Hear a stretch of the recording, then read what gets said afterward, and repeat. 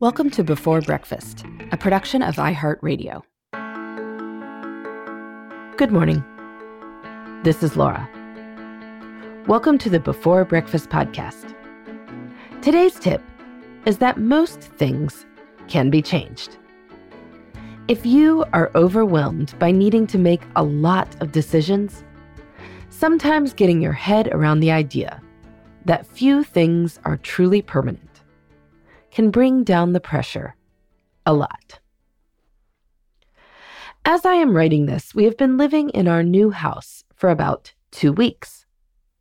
In the course of our year-long renovation project, I had to make a lot of decisions. Everything from tile colors and shapes to drawer pulls to the trim on the carpet runners on the stairs had to be decided. I had help with most of those decisions, but still, it was a lot.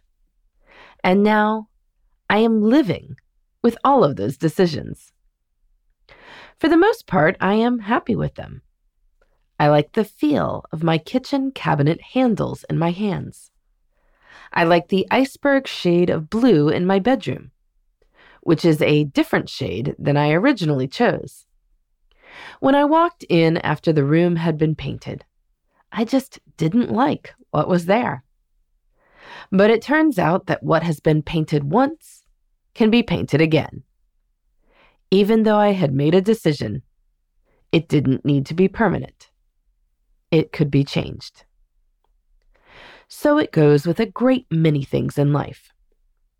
As we are unpacking things and putting them away, those decisions can feel overwhelming. What if I choose the wrong closet drawer for my socks? Will I be pulling my socks out of this drawer and being a little unhappy about it every day for the rest of my life? Well, no. I just need to put my socks away somewhere. And if I decide after a few months or even after a few years that I chose wrong, I can move the socks. Even some big decisions can be revisited. People do go back to school. People do end relationships or sometimes even restart them. I know people who have left a company to do something else and then decided to go back to their original employer. Some things are permanent or should be, but a great many things are not. This is a bittersweet realization as we see children grow up and as we move out of homes where we raised them and as loved ones pass on.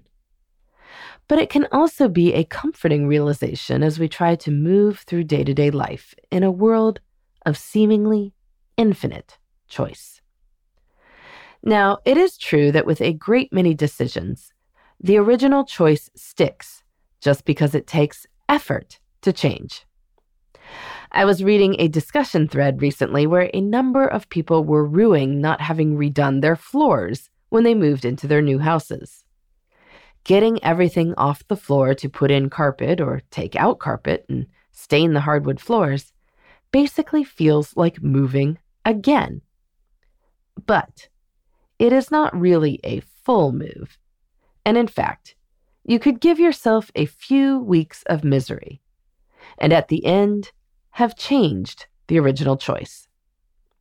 If you accepted that the cost was a few weeks of hassle, then the number of things that could be changed rises considerably. I also think that we should build in time to revisit decisions that may have been made in haste. A great many things in life don't matter. But if something does bother you, build in time to tackle nagging tasks. If you keep finding yourself annoyed by where your socks are, then spend some time, maybe on a Saturday morning during nagging task time, thinking if there is a better solution. And take advantage of forced shifts to rethink other decisions. We had always had some of our kids take the bus, but with our new location, it makes less sense. And so that changes many aspects of the morning routine that hadn't been thought through before. It can be easy to get overwhelmed with decisions. But when you remind yourself that most things can be changed, this lets you be more rational. Maybe it is not the perfect choice, but it is a choice. And probably you will like it. If not, after a trial period, you can decide on something else. It won't be the end of the world. In the meantime, this is Laura. Thanks for listening. And here's to making the most of our time.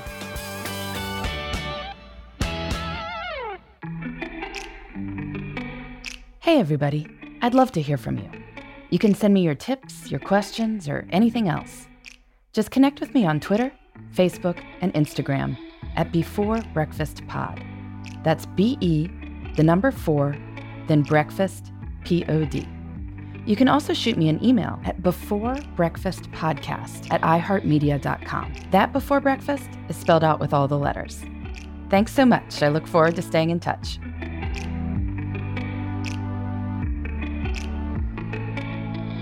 Before Breakfast is a production of iHeartRadio. For more podcasts from iHeartRadio, visit the iHeartRadio app, Apple Podcasts, or wherever you listen to your favorite shows.